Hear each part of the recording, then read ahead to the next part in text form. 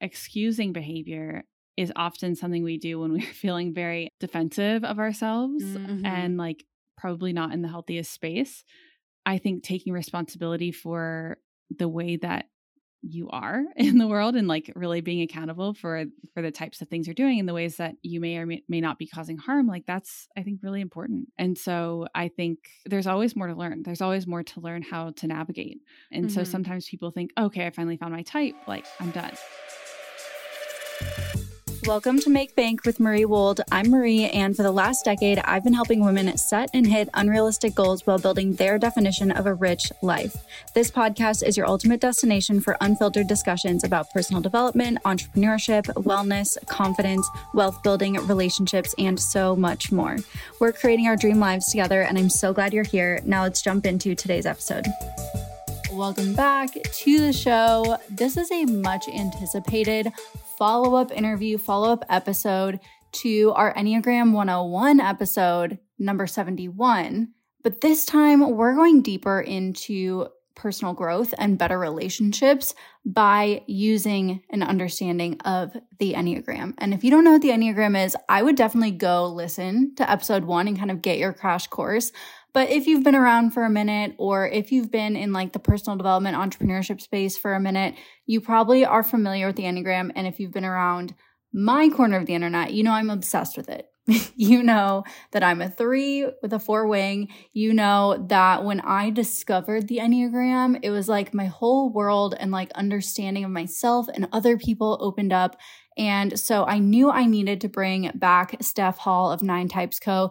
to really dig into like the nitty gritty and the more nuanced parts of the Enneagram, because it truly is something where you can go infinitely deep, especially as you add more and more people to the equation, right? Like it's one thing to understand yourself and your own Enneagram and your subtypes and your wings, which we will get into more today, but it's another thing too to then incorporate another human into the equation and talk about the relation and the interplay between each of your types, subtypes, wings, patterns, what you do in times of stress, things like that. And so we go really deep into that. We even kind of address this common like misconception that some types just like aren't compatible or doomed to fail, and how we can really use this personality type, which is really, by the way, formed by your core motivations, if you're not familiar yet, to deeply understand human dynamics and kind of take ownership of how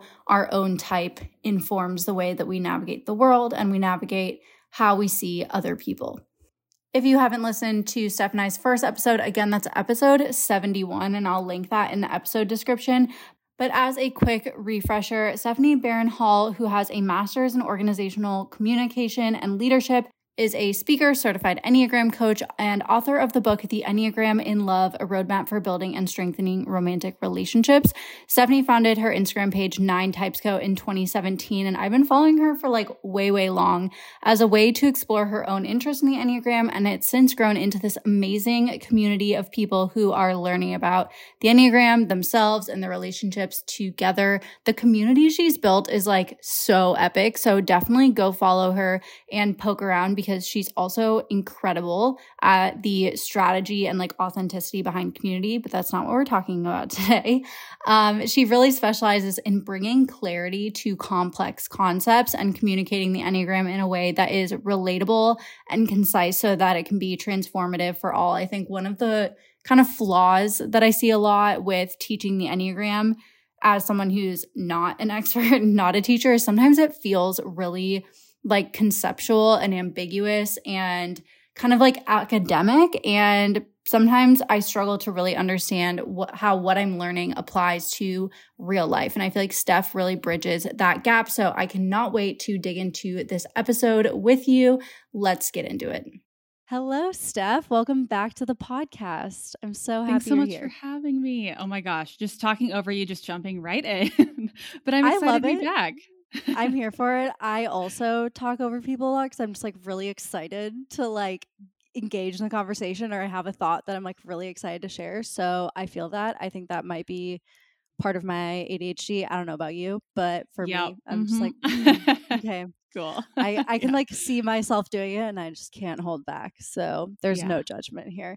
And we were just talking about how we were trying to remember the last time we podcasted because it's been since like 2019. And if people haven't listened to part 1, that's episode 71. I did my homework for this. That's episode 71 from 2019. And that was where we talked about like the basics, like Enneagram 101, like what is it? What are the types? What are your wings? Like how to know what your Enneagram is. So for this episode, we're going to go deeper into kind of the specifics of the Enneagram because it's one of those things where the more you learn about it, the more you realize you don't know. And it seems like it's infinitely deep. I'm sure I'm preaching to the choir on that.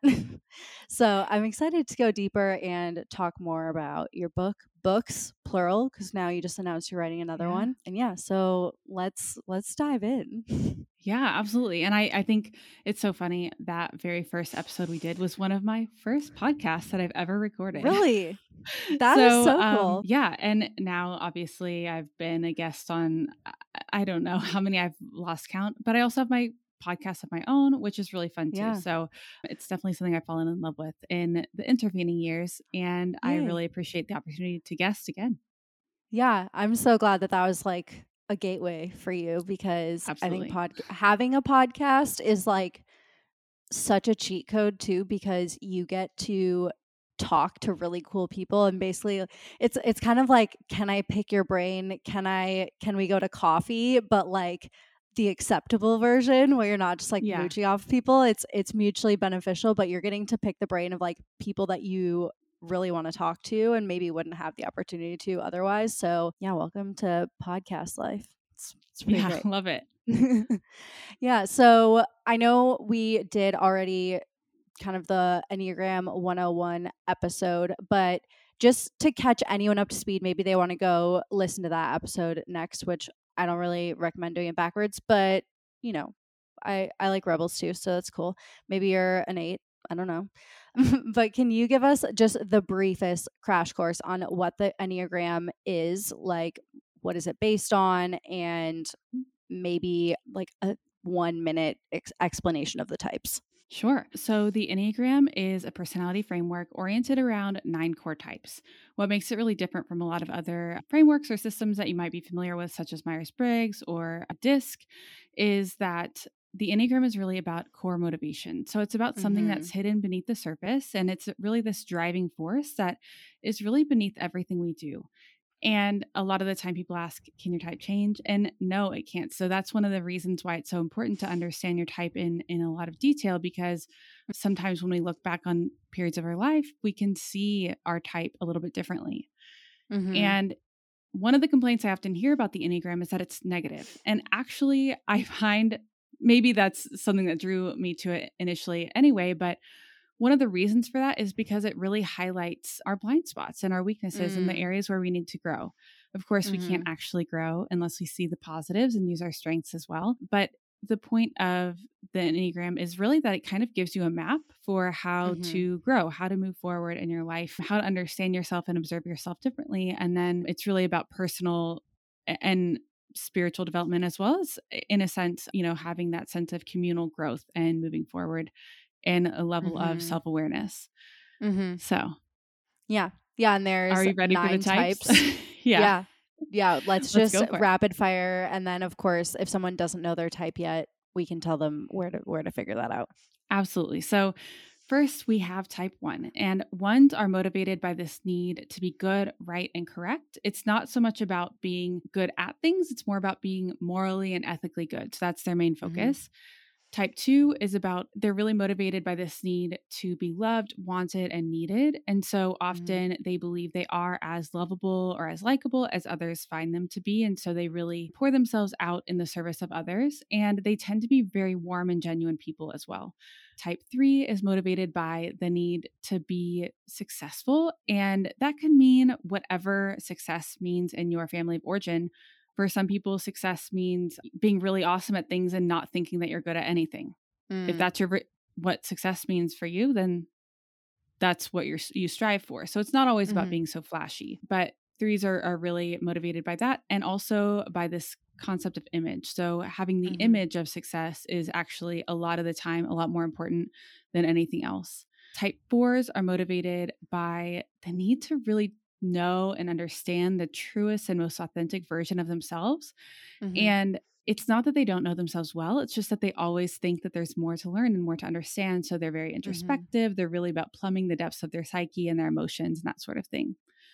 5s are motivated by the need to be competent and capable and self-sufficient. So they really make sure to pay attention to what they kind of need from life, and they decrease what they need so that they can make sure that they're able to meet all of their needs by conserving energy, ensuring that their resources are never depleted, meaning time and energy resources, and really gathering enough knowledge and information to be able to navigate the world well.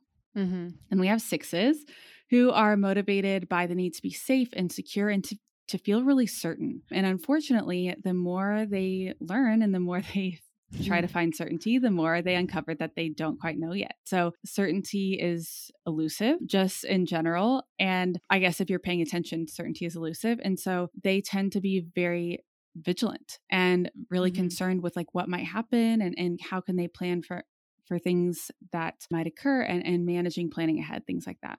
7s are motivated by this need to be free to explore the world without limitation. They believe that the world is full of possibilities, and they kind of go one thing to the next and are really fascinated by all these different things. And I think fascination is a really good word for 7s because what they're seeking is not so much fun. I think that's kind of a trait understanding of 7s. It's actually about mental stimulation. So there's a lot of like escapism, there a needs lot to of be like seeking. novelty and like Yes. the adventure. Yeah, for sure.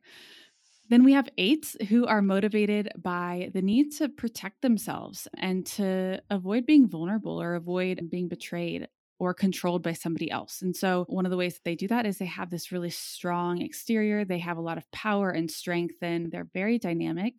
And they go through the world with kind of this sense of intensity and also being grounded in themselves. They're not so worried about what other people might think about them and are really more concerned with kind of moving forward. And that's not to say they don't care about people, but the image that others have of them is not their main focus. And I only say that to differentiate between 8 and 3 because that's a really common misunderstanding. But if you are kind of even maybe a little bit subconsciously obsessed with how other people see you, you're probably not an 8. And then we have 9s who are motivated by this need to be at peace internally and externally. So they're kind of seeking this sense of balance and equilibrium and wanting to find a little bit of calm. And so they just kind of like things to feel like conflict free, calm, zen, that sort of thing. And they're not really, for example, one of the common mistypes is 9 and 2. 9s typically don't put a lot of expectations on others, and they don't expect a lot from others. Versus 2s who tend to actually be pretty okay with others expecting things from them, and they're pretty okay with expecting things from others. So that's kind of one of the key distinctions there. Those are all 9. Yeah. Yeah.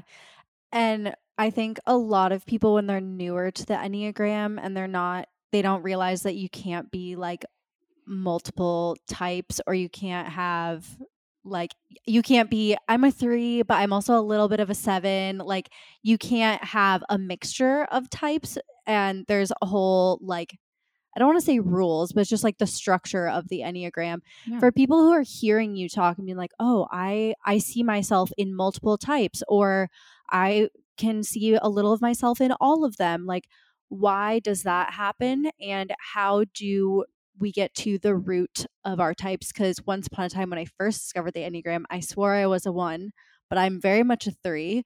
And I thought that I was only a 3, but I'm actually a 3-wing 4. So like, I think there's layers of understanding for sure, but what are kind of the rules, so to speak, and why do we sometimes have a hard time getting our type right, like at first? Yeah, I think that at its core, it's because self-understanding, like self-awareness is hard. Like self-observation is hard, right? Truth. So it's not that, there's something wrong with you or whatever. It's like, it just takes a lot more time to really observe, okay, I did all of these behaviors because that's often what we see. And even when we take online tests, which I don't think are bad necessarily, but are not the be all end all of the type. But when we take those tests, they're really good at measuring behavior, but they're not so good at understanding what's the underlying force, what's the driving motivation. And so the Enneagram is all based on motivation. So exactly. Yeah. So you might see your behavior as like, oh, I'm doing this thing or that thing. Like I am a perfectionist, so I must be a 1. And in reality, there are 9 different types of perfectionism. Like anyone can be a perfectionist. So I think really getting to the core of it and having a bit more patience in terms of finding your type and really understanding it. And I know we're going to talk about this a bit later, but one of the really common reasons for this level of misunderstanding is often subtypes. So there are certain subtypes that don't kind of seem to fit. So there are always those types. And sometimes, when I do a typing interview, I am meeting those people who are like, I don't fit anywhere on the Enneagram. And we're able to find kind of where they fit, but it's just not how it's portrayed if you only look on Instagram. And so when a lot of people do that, they kind of miss something there. But if people are like, well, I just want the quickest, easiest way. So I have, and I'll share this with your audience so that you can grab the link. But I have a self-typing guide, and it walks you through the entire process, like how to find your type and how to kind of look at that, identify that, some common misunderstandings and some ways to look a little bit deeper, like reflection questions, stuff like that. And also a test that I recommend that is, I think it's free, or you can, do it's like a freemium type of thing. You can do the buy up option if you want to, but those are some resources that can really help as you navigate your type. Yeah. Yeah. I think that the emphasis on like the self-reflection and the going deeper is so key, because I know when I first discovered the Enneagram, I was like, oh my God, I'm so excited to learn like everything about my type, and I need to know my type as soon as possible so that I can learn everything and be the best at the Enneagram, which obviously I wasn't a 1, I was a 3. Obviously. But I was like, I need to know my type immediately. And then I started binging like all the things with type 1, and slowly, and like I think you can kind of see parts of yourself in every type. So at first I'm like convincing myself that I'm a 1 so that I can be right. And then slowly I'm like, yeah, this is not me, especially because I didn't identify with a 9 wing or a 2 wing. I was just like, I don't think this is me. And then it took a lot of like reflection and self-growth to see myself as a 3, and then also to see myself having a 4 wing, and then also to figure out what my subtype is. Like it's layers of like understanding and like layers of unpacking. And so I think your emphasis on that and like the curiosity and the patience is something that a lot of people rush through at first, which is fine. Like everyone has their process, but that was my process. And I think I would have gotten more out of it if I would have not been so married to like the first type that I thought I was. And something I've learned from you and different books I've read and stuff is like the healthier you become within your type, the more you will have traits from other types. Like you will have healthy traits from each type. And so it's like just because you might have behavior similar to a different type doesn't mean that that's your type, and that it's like always so much deeper than behavior. Yeah, exactly. And we're complex. Like I think that's the big thing to note is there's no really like perfect fit. I think that's kind of something that a lot of people are looking for. There are always other things happening. Like I think at some moments I've been like, oh my gosh, am I a 7? But I'm like, no, I actually like I am a 3, but I just have ADHD. So that's just coming out. And then also meeting 7s that are like, I don't think I have ADHD, but like what? And they don't. They just are 7s. And there's like some things that show up and other things that don't. So I think that's one of those things where it can kind of cause those different understandings. And so it's very layered. Cultural background, that kind of stuff too. Different cultures have different types. And so seeing those overlays is really, really useful as well. Yeah, there's so much nuance, and your point about like adding neurodivergence to all of it, like definitely has a big impact as well, because at some point I was like, well, can I really be a 3 if I'm like struggling to accomplish the things that I want to accomplish? Like if I was really a 3, I would just be like full speed ahead all the time, getting shit done. But Mm-hmm. alas, I have ADHD, so Yeah. Well, and it's it's not. very 3 to think I'm not 3 enough to be a 3. Yeah, exactly. Right. So Right. now that I have a better understanding, and I think something that I love so much about the Enneagram that I talked about in part 1 has always been something that I love, is that it gives you kind of this framework for reflection, but it also gives you permission to embrace all of you, because the things that you might see as weaknesses are just kind of part of your type, and it rounds you out as a 3. Like, for example, I can be a little hyper focused on my goals, and I can be a little bit intense, and like that's part of the magic of being a 3. And so it helped me like kind of integrate all of these things that I had been judging myself for, where it's like, oh, that's just like part of being a 3. That's just part of the whole ecosystem within me, kind of. And so Mm-hmm. that's something that I really love about it. And I would encourage anyone, if you don't know your type, to dive in. Yes. So, looking at your kind of most recent area of expertise with your book, which it's called The Enneagram in Love, a roadmap for building and strengthening romantic relationships, I want to hear your take on why we do need to take our Enneagram type and our partner's Enneagram type into consideration in how we show up and operate in relationships. Because once my partner actually took his like typing himself seriously, it helped so much. It helped me so much better understand him, because he was like, oh, I think I might be a 5, but I might be a 6, but I might be a 1. Turns out he's a 9. Now that we know he's a 9, I'm like, everything makes sense.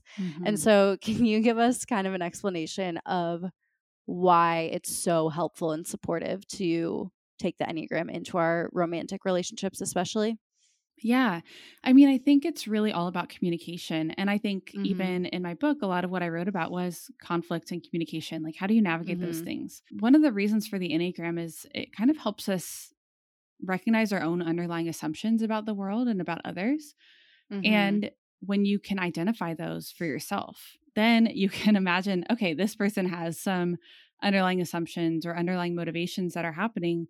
And let me get curious about those things. So, like, Mhm. if it's a 3 and a 9, for example, it might be like, well, he just doesn't care about me because Mm. he's not doing the things that I said are important that I need to do. And then Mhm. understanding, okay, it's a 3 and a 9. So the 3 is thinking, these are the things that I think are important. And showing up in the relationship and caring is like doing these things.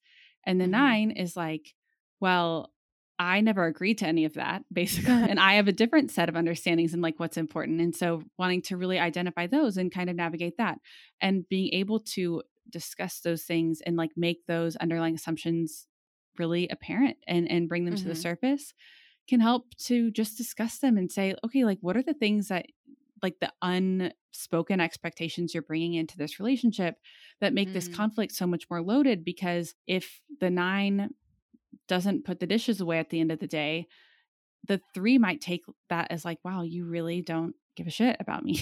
I don't know if I can Mhm. cuss. You can, yeah. Whereas the 9 might have something totally different happening and really Mhm. caring for the relationship looks totally different. And so, of course that's not specifically about your relationship, but it is kind of breaking down those understandings and assumptions that we have. And I think Mhm. anytime you look at a type pairing, you can really get a little bit more insight on what's happening behind the scenes for your partner and can have a lot more empathy and compassion for the way that they are seeing the world and things that are hard for them and meeting Mhm. them in that space instead of just expecting them to see things how you see them, because that Mhm. never turns out well. Yeah, and I love that it brings like communication to a much deeper level, because I think we always hear like communication is key, right? Like everyone's always harping on how communication is so important for relationships, but it can't be just like any communication. And when you have different types, like you are expressing yourself and coming from like different angles. And so communicating only in the way that your type communicates isn't fully effective. Like it might get you somewhere, but it's not really coming to a mutual understanding. So when we're looking into our partner having a different type, what are some of the things that we should be like really focused on? So let's say I just found out Andrew is a 9. What are the things that like I should make a point to learn about a 9 to then bring into my relationship? Because you can go again infinitely deep. Like what are the high level things that will impact our relationship the most? Mm-hmm. Yeah. I mean, I think one of the key things for 9s is a lot of us, we get loud and we yell about stuff and we get really passionate about things that are probably inconsequential in the grand scheme of things that we don't care that much about. And so 9s tend not to do that as much. And they tend to really communicate pretty evenly overall. And so what'll happen is they'll say something just in an even tone of voice, but it has taken everything in them to actually speak that out. And then the other person might think, oh, okay, well, that's fine. And then move on and like not really heed what the 9 is saying. And I think that's one of the ways that 9s can end up feeling overlooked. And so kind of like going beneath the surface and saying, hey, like, what are those things that you really need me to hear? Like, is there an emotion or like a word that you could use to say like, hey, like, I really need you to hear me on this thing? Because 9s end up feeling overlooked a lot of the time. And I think that's really important. And so what's happening in that dynamic that can kind of be universalized to all of the type pairings, because there are 43 or 45 different type pairings, is really looking at like, how do I communicate? How would I describe my communication style? How does this person communicate? How would they describe their communication style? And again, like it's really about delving into what's happening beneath the surface and trying to recognize and understand things. So if you care about something a lot and they don't care a lot, then going with what, one partner wants versus the opposite. So those sorts of things can really help. But again, I think it's just really about making what is unspoken spoken. And so the Enneagram can really help us do that. I wouldn't say there's like universally like specific things. It's more so getting really curious and asking your partner what matters most to them. Yeah. And what you said about communicating in a different way and maybe expressing different levels of like importance. I actually learned this, I guess, or method or framework on TikTok. TikTok has taught me so many things. So many things. So many random useless things, but also so many actually really helpful things. And it is that when you are asking your partner for something or you're expressing some request or a feeling, is asking your partner like on a scale of 1 to 10, how important is this to you? Oh my gosh, was this Melissa Urban? It might have been. I don't know. It might have been. Okay. But it was like a few months ago. It was like on a scale of 1 to 10, how important is this to you? Because I could say, hey, can you come to the barn and watch my lesson today? And sometimes like him coming to support me might feel so important. Other times that would be like, if you can come, cool. If you can't, whatever. But especially with my 9 fiance, who's just a little more even, right? Like he won't make loud requests very often, but I will ask him like, okay, on a scale of 1 to 10, how important is this to you? And that helps me actually gauge like, where are we? And like, if I say no, is that like a grave offense to like our connection, or is it not? And I love that skill, or I love that cue or that exercise. And I think, correct me if I'm wrong, but I feel like that's something that any type combination could implement, because we are speaking like different languages a little bit. And it just gives you that quick read of like, okay, where are we actually at? Like, how should I be interpreting this statement or this request? Yeah, absolutely. I would agree with that. And it's funny that you brought that up because I almost mentioned that example. Oh my gosh. Because from Melissa Urban's book, The Book of Boundaries, because I think it's just such a great way of looking at it. And I think one of the things that can happen with Enneagram study and being really curious and being really interested with specific types in particular, but I mean, this can happen with anyone, is like really taking over too much responsibility for your partner's anything. Like it could be their emotional state or their response to conflict or their growth or whatever's happening. And so that's another thing with the Enneagram that I think is useful, is to first kind of like look at yourself and to have up those personal boundaries over like, actually, even though I could be really loving and like I want to meet them where they're at, some of that is like not mine to deal with. Some of that is not mine to meet them in. Being okay with some of that and really paying attention to how are your type's characteristics playing out in your own way of communicating, way of responding to things, and where is reactivity coming in a way that's really unhelpful, and kind of working on that. So kind of like looking at, okay, where do I need to communicate better or differently or function better with my own emotional state? Okay, hold on. I needed to interrupt this episode quickly because I've realized that it doesn't matter how hard you work or even how quote unquote productive you are, how many hours you put in, if you are going hard in the wrong direction, which is why it is so important to be clear and confident about your goals. And that's the exact reason why I've incorporated goal setting into all of my coaching programs. Because if my clients are not clear on their goals, if they don't know where we're going and why we're going there, it doesn't matter what strategies we pull out. It doesn't matter how much planning we do. We have to get clear on what the destination is first. And so I swear by this goal setting visualization, and it is something that previously was only available to my clients. It's a visualization that I lead and I walk you through. And now I've made it available for free for everyone. I swear by it. Even if you're not a visualization girly, I have just converted so many people into loving a good visualization with this exact exercise. So I'm going to leave a link to it in the episode description, or you can head immediately to mariewold.goals. That's mariewold.com/goals. Again, it is totally free. It will take you 25 minutes. And I've hooked you up with a bonus workbook just to help you reflect and process and really start implementing on all of the breakthroughs that you have. So enjoy. Let me know how it goes because I know it's going to be a game changer for you. And let's get back to the episode.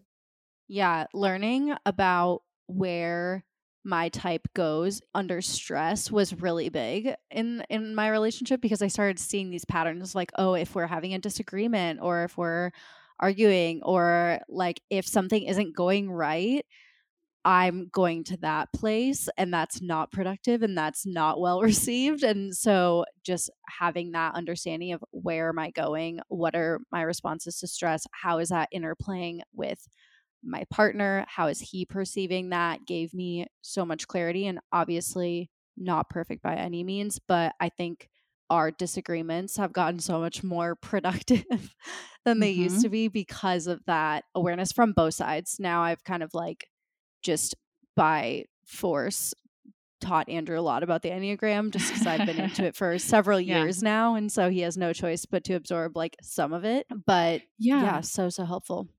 On that note, I think another tool that's helpful to bring in is Brene Brown's The Story I'm Telling Myself Is. And if you don't know what stories, and if you don't know what stories you're telling yourself, then it can be really helpful to look at the Enneagram and look at your type and say, okay, the story that my type often tells themselves is this. Is that what's coming up here? And a lot of the time you'll see some alignment, and that can be really helpful to identify. Yeah, something we've also brought in from therapy is parts work. So expressing as like a part of me is feeling this way, or a part of me really wants to say this, but I know that that's not actually true. Or just acknowledging that like I can be feeling or wanting to act on something and that's not my full truth, but like a part of me is in this really unhealthy space or this really reactive space or whatever it might be.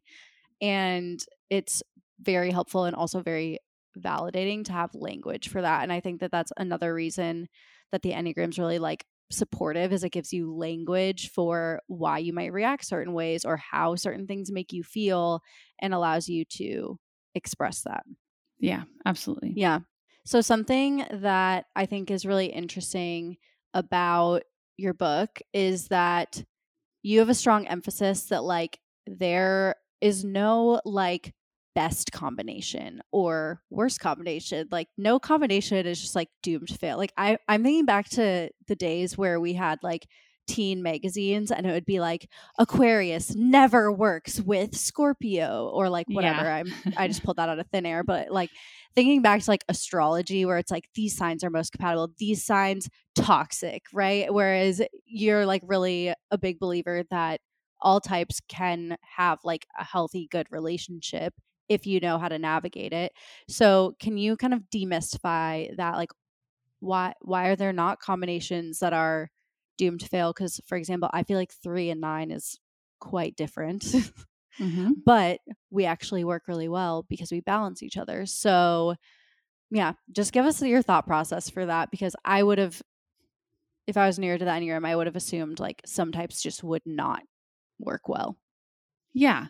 Well, and I think it's fair to say that some types might not just work well for you, right? So that can be a very individual process to say, it drives me up the wall when somebody says this, that, or the other. And okay, well, that means I'm not going to be with this type of person. For example, some people can't stand somebody who's very black and white.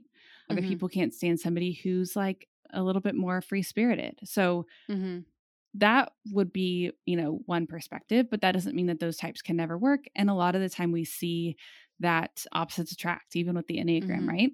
And also, with teen magazines, which is where a lot of those things are. But actually, it's all over the internet. It's like these types never work. They're never compatible. And it's like, what if you've been married to somebody of that type for decades and it does work? Like, does that mean that you're now totally doomed, or that there's somebody more compatible out there and you need to go find them?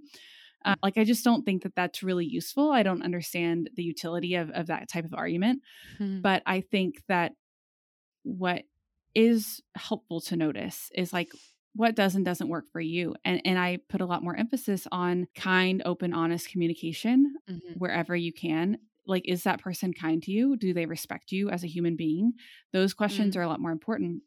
And sometimes what I think we're actually doing when we're looking for perfect compatibility is outsourcing some of the hard work of recognizing, do I actually like this person or not? Interesting. And when you outsource that, then it makes it much simpler to identify, oh, I just don't get along with this type, rather than saying, you know what, something about this person, like we just don't really work that well together. And that's actually okay. And I can say, you know what, it's not going to work, and move on. Yeah. So it can be, it can sometimes feel easier to apply a structure to it, even if it's a little bit manufactured.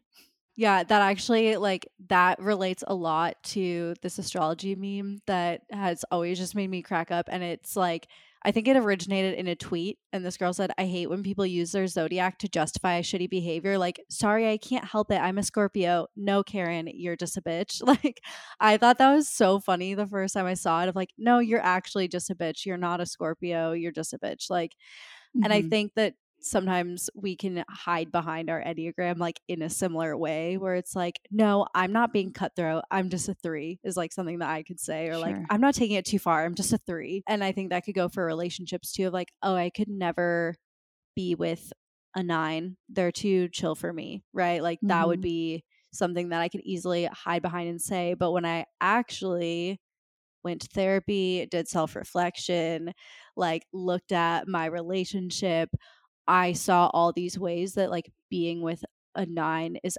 actually makes so much sense for me and makes me a better, more grounded, balanced, present person. Like now I'm like, if I was with a 3 or if I was with an 8, and I have so many 3s and 8s as like friends, but if I was romantically marrying a 3 or an 8, I think I would go insane. Like if I was with someone who is so much like me, I don't know how healthy that would be, at least up front. I'm sure with reflection and therapy and work, it would be fine. It could work. But it could. But you're appreciating what you have in your current partnership and the different, type of dynamic that you have in being opposite in some senses. And I think with that meme that you're referring to, I see that a lot. And I think it's really unfortunate, because I think what we should be thinking is like, oh, I am a Scorpio, or I am a this type. And so I actually have like this predisposition to probably do this type of shitty behavior. So rather than just doing the shitty behavior and then excusing myself and then, for it. Yeah, justifying it. Right. Then I can actually say, oh, I know that that's something that I need to work on, and really using it as a tool to understand it and kind of highlight, like, here are some of those blind spots or weaknesses that if you're just living your life on autopilot, you're not really paying much attention. These things are going to show up and they're not going to be pretty. And I cannot stand when people are like, well, I'm just this type. So yeah, I expect the world and I expect you to give it all to me tomorrow. I'm like, Yeah. no, that's not how we're supposed to be doing this. Yeah, where it's like, this is my experience and this is my perception of the world based on my type, and like everyone else needs to fit into it, versus the point is like acknowledging that there's 8 other types that you are not, and everyone's having a different experience, and we're all bringing different motivations and stresses and all of it to a shared experience. Like, that's the point. The point is not I'm a 3 and screw everyone else, but this is my take. Yeah. Yeah, exactly. And I think excusing behavior is often something we do when we're feeling very defensive of ourselves and like probably not in the healthiest space. I think taking responsibility for the way that you are in the world and like really being accountable for the types of things you're doing and the ways that you may or may not be causing harm, like that's, I think, really important. And so I think there's always more to learn. There's always more to learn how to navigate. And so sometimes people think, okay, I finally found my type, like I'm done. And actually that's just when it's beginning. Yeah. That's the prerequisite to like do all the other learning. And I think my experience has been, I have to balance that, because like I'm very like, I think maybe this is a 3 thing where I'm like, okay, how do I become the best 3? If I'm going to be a 3, how do I become the best version of a 3 possible, right? Like, how do I bring all the strengths forward? How do I like fix all the weaknesses? And I have to, for it to be like productive and healthy for me to like do that work, I have to like acknowledge all the good parts of my type and all the shadow sides, I guess, of my type. And there has to be like a balance. Like, I can't be so accountable to all the bad things, quote unquote bad. I don't know that that's productive language, but like the more unhealthy parts of my type, I can't just focus on those. And I also can't just focus on the healthy things that are happening. It has to be both. Otherwise, it becomes like that negativity that you were talking about before, of like the Enneagram is so negative, because it's very easy to just focus on, here are all the things that I need to fix about myself. And it like has to be both. So do you have any advice for, I guess, approaching this work from like a balanced perspective, or like a healthy way where we're able to acknowledge both sides and still make progress? Yeah. I mean, I think it's really useful to look at the underlying assumption. So like, for example, for 3s, it's like the underlying assumption can be, I am only as worthy or valuable as others perceive me to be. So, but what's actually true when you look at it is like, you're a human being with value and worth regardless of what you do. And so just being is worthy and valuable. Like, you don't get to be extra human because you're doing extra things. It's like you're still the same worth and value regardless. And so I think looking at some of those things that might be occurring beneath the surface. And for 2s, 3s, and 4s, a lot of that is about worth and recognizing the sense of identity and sense of worth that is intrinsic versus trying to earn it through all of these other metrics and ways that we do that. So I think that's kind of one of the ways to do that, and having a lot of self-compassion for ourselves. And what I think is important is, a lot of the time people say things like, oh, well, if I'm self-compassionate, I'll just go easy on myself and I like won't actually apply myself to anything. But actually, self-compassion is more about being able to be kind to yourself and accepting of all the things, the good and the bad, and being less defensive. Because if you know that you are going to beat yourself up about something, you're going to start out being defensive, right? But if you posted know a quote on your Instagram that was like, if being hard on yourself was going to work, it would have by now. I think that was a while ago, but I loved that. And just anyway, interjecting, because that's so relevant to what you're saying. Yeah, that my friend Jackie Acree, she always says that. She's EFT practitioner, so which is really cool. But yeah. Right. So when we look at things with more self-compassion, we can actually say, okay, maybe I'm not working toward this goal because I hate myself, but because I love myself and I care for myself. And I it's something that is worth doing and it's valuable to me. And shifting that perspective can be really valuable so that whether that goal is something external or it's just simply like, I really want to understand myself or I want to observe myself more. I just think, I'm not a therapist, but I read a ton about, the brain and how the brain works and how the brain body connection, like all those sorts of things. And I just think that we are not in a calm, grounded state of mind when we are going into things with a lot of pressure or a lot of defensiveness. And so if we can be more self-compassionate, we can actually think a lot clearer because we're not putting ourselves into that like fight, flight, freeze, fawn state all the time.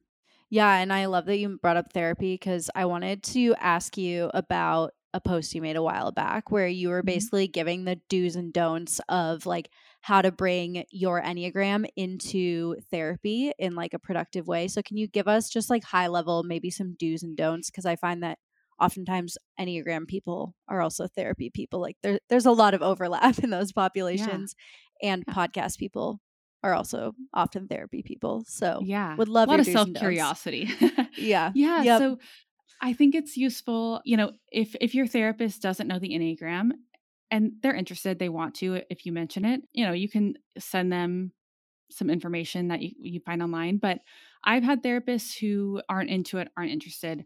And in that scenario, what I like to do is I think about the insights that I've gained from understanding myself through the Enneagram. And I just take all the Enneagram language out of it. I don't say because I'm a 3, it's blah, blah, blah. I say, I've really noticed that I care a lot about what other people think about me. And I would like to change that. And it makes me sad that I feel like I don't have a really strong sense of self. And I'd really like to work on my sense of identity. Those are type 3 issues that you bring into therapy, and you could really do a lot of good work on them, even if you're not using the same exact language. A lot of the time, what you see with like working on things from an Enneagram perspective versus working on things from a therapy perspective is that there's a lot of alignment without using the exact type language. So a lot of the practices might be similar, but you're just not using that specific Enneagram language. So that's one of the main things. I would also say that, maybe not saying everything that about the Enneagram or like saying that they have to get into the Enneagram, because genuinely some therapists just don't like it, which is fine. That's fine. Yeah. But again, like bringing up, okay, like this is my perspective or this is an awareness that I have about myself, and being open to something that your therapist might be able to recognize or identify about you, even if it doesn't line up with your type, being open to that observation, because I think that's something I see a lot too, where it's like, well, 5s don't struggle with using other people, so I can't possibly be doing that. When in reality, maybe it doesn't have to do with your type, but maybe you are kind of doing that behavior and that needs to be addressed.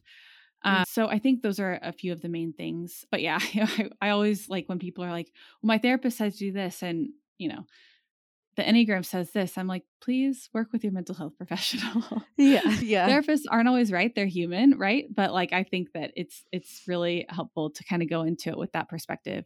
And if you are one of the types who's like, I want to win at therapy, maybe notice that. And maybe even I was going to bring that up and be like, I needed to like bring my knowledge of being a 3 to therapy, because I was trying to like win therapy and like, how do I say this in the right way where my therapist approves of my decision? Like things like that. Like it's just so helpful to be aware of that. Yeah. So things like that, or things like I'm trying to outsmart the therapist by understanding the model, or I am trying to distract the therapist by using humor. Like if you can voice those things, sometimes that can really diffuse it, and it can bring both of your attention to it so that you can kind of know and be able to highlight like when you're doing that. That's so true. Funniest thing is like the first time I ever went to therapy, at the end of my session, I was like, okay, so what's my homework? And that's like the most 3 thing ever. And my therapist would cry. And I was like, no, that cannot be it. Like that cannot be my homework. She's like, I'm not giving you anything to do, but I want you to explore allowing yourself to cry next time something is upsetting. And I was like, okay. And then I was like, I mean, I can't not do my homework, but like, how am I going to make myself cry? And yeah, that was such a 3 thing to do of like, what's my homework and how do I get an A+ at it? Yeah, Yep. totally. Yep. Yeah. So I want to talk about subtypes because you just announced recently that you are working on a new book right now, and it's all focused on the different subtypes, and you're making it very like you're engaging your audience and bringing in different stories and like real world scenarios and things like that. So what is it about subtypes that like warrants a whole book? What are they, and like why is it so important to understand? Yeah. So my book will be focused on the subtypes, but also just in general, like how do we actually apply the Enneagram? Like it's kind of answering that question, so what? Which is a really important question to me. Like if somebody gives me a ton of information, then I'm like, okay, cool. So what? Like what do I actually do with this? And so it's really helping to walk people through that process of how do they actually apply it. And so one of the most important things I think with that is subtypes. And subtypes are the combination of 2 theories. So one theory is the Enneagram. We've got our 9 types. The other theory is sometimes called instinctual variants or the instincts. In essence, these are survival instincts. So they are really at the most basic level, they are things that we all do in order to survive. But for each of us, there's one that's really running the show. And it's like an untamed lion that is like running your entire life. And when you're unaware of that, it can like really make you do a lot of things that seem to be the right thing to do, but actually might be a little bit counterproductive. So these instincts are sexual or self-preservation. So the concept is I'm responsible for my own survival. A lot of the time, people who are dominant in self-preservation instinct are focused on health, security, wellness, those sorts of like self-preservation tactics. Social, which is if the herd survives, I survive. And they often are focused on what the group needs and wants, belonging. They are very aware of power structures and those sorts of dynamics and who, kind of can climb the ladder and who's important and all that sort of stuff and kind of sticking together with the group.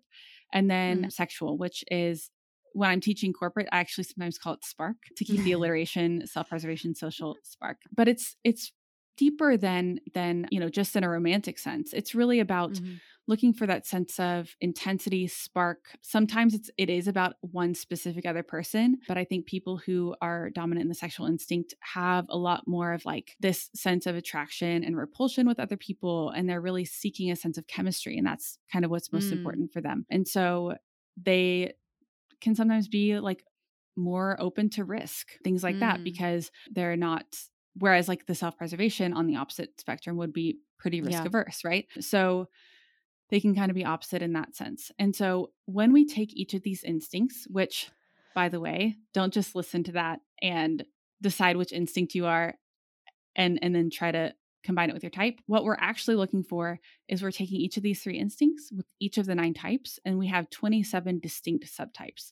So to understand your subtype, it's really useful to look at the descriptions of the subtypes, which I do have a download for that, and to identify not which resonates the most per se, but which do you actually act out the most.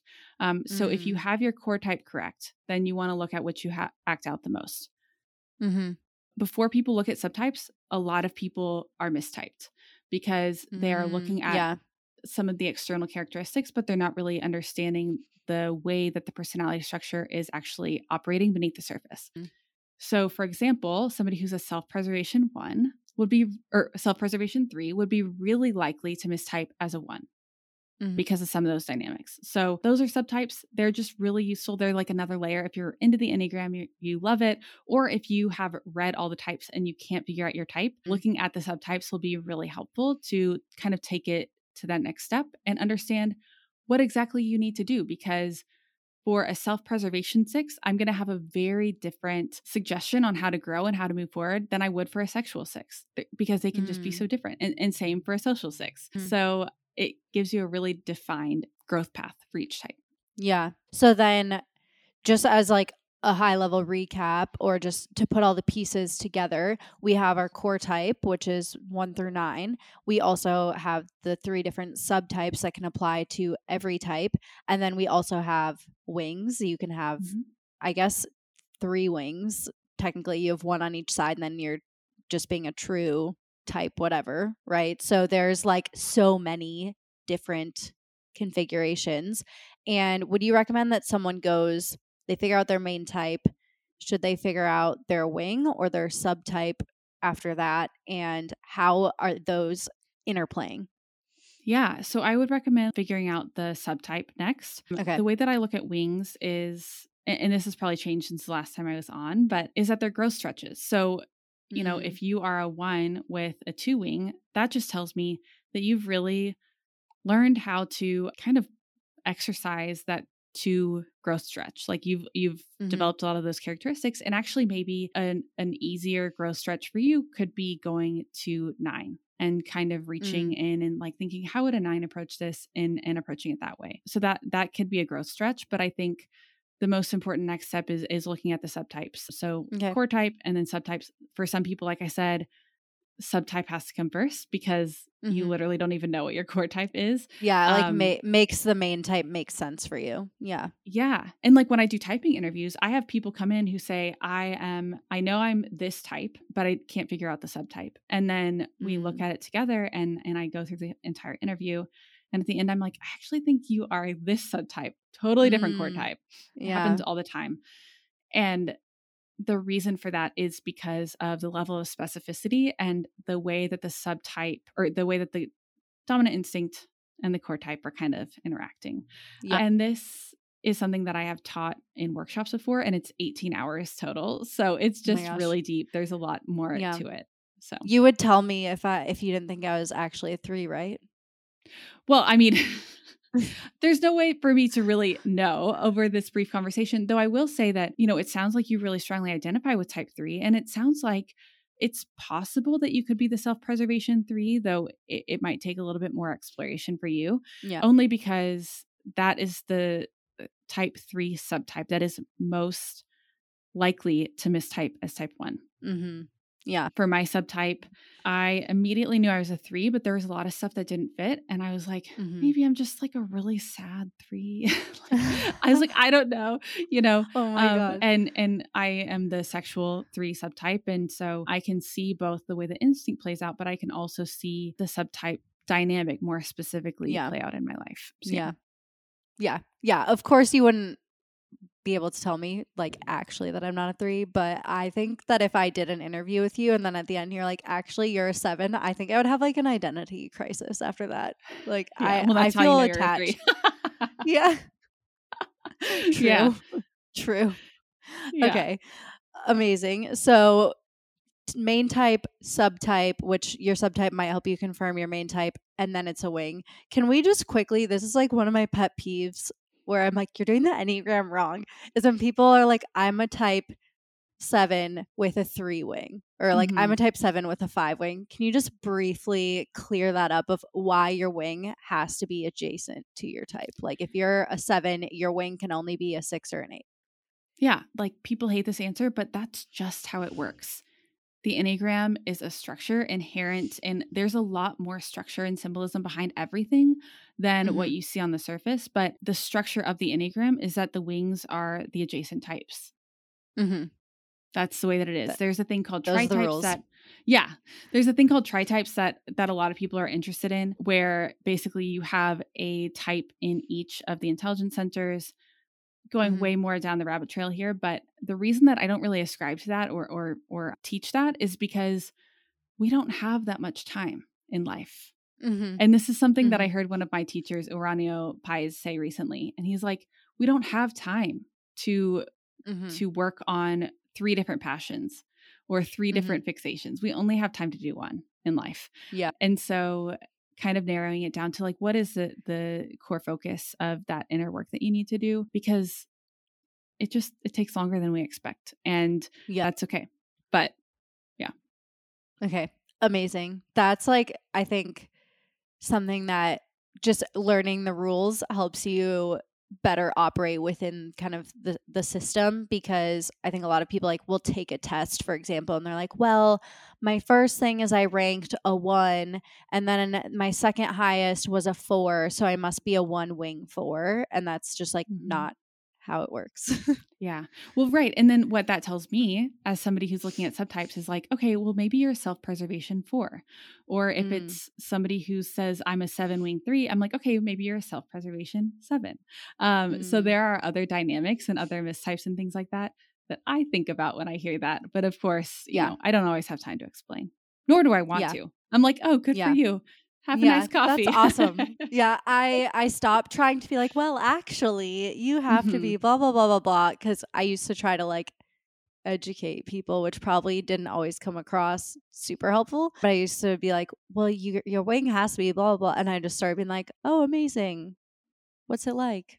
What's it like being a 5, whatever it is? Yeah, because it's just, we're all on our own journey of awareness. And so where do we go from here? Now you have your second book in the works. Do you know when that's being published? I know you're still earlier on and there's like a lot that goes into writing a book. I think maybe I'll do it someday, but it seems like it's a lot and it takes a while. So what's happening with the book? What's happening with the podcast? What's like on the path ahead for you? Yeah. So the book is, yes, very much in the works. It is being published through Harper One. And fun little tidbit for you is that there's actually going to be a second book. So that cool. I will start working on immediately after I turn in this manuscript. So that'll be really fun. And you can hear about all of that and keep up with everything. Or if you're like fascinated by the Enneagram, you want to do a deep dive, go on my Instagram, which is 9 Types Co. And you can sign up for my course, which is called Enneagram IRL, and it goes through the Enneagram in detail. You can get all 9 types or just yours, but yeah, it's enneagramirl.com for that. And then also I have a podcast, like you mentioned, called Enneagram in Real Life or Enneagram IRL.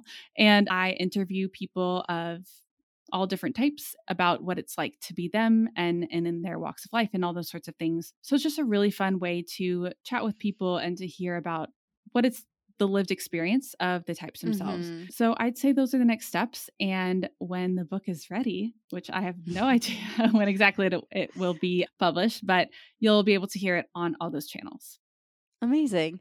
I think I'm really curious to know how people approach listening to your podcast, like because you are focusing on the lived experiences based on people's types. Like, do you think that someone would like always listen to their types interviews and like less frequently listen to other types? Or do you think that most people listen to like every type to equal amounts? I mean, in terms of the stats, it looks pretty even. And when I listen to Enneagram podcasts, I normally listen to all of them, regardless of the type. But I wouldn't be surprised if some people jump around or are just like, oh, I'm just going to go listen to this one because it's this type, you know? Yeah. Interesting. Yeah, I immediately was just like, that's just me being nosy and curious. I don't know how we apply this information, but I was like, would I listen to like all the 3s first, or would I just go in chronological? Like how am I going to listen to the podcast? Yeah. There are a few amazing 3s from last season. So yeah. And I love that your work has such an emphasis on application, because I think it's so easy to just intellectualize everything to death and like not actually look at how it is applying to real life. So love that. Everyone go give Steph so much love. Follow her on Instagram, subscribe to her podcast, get on her email list to know when your book's coming out. And you already have your book. I just blanked on the name. Sorry. 1 second. Enneagram the Enneagram. Yeah. And you have your first book, The Enneagram in Love. I'm assuming, I know it's like on Amazon. I'm assuming it's available where all books are sold. Is there an audio version of that book? Yep. Amazing. Did you record the audio? I did not read it, sadly. I think that seems like a big undertaking. So there's no judgment whatsoever. Hopefully I'll read the next one. Yeah. Amazing. Perfect. Well, thank you so much, Steph. This was yet another awesome interview with you, and I'm excited to go deeper into my subtype now. Of course. Thanks so much for having me.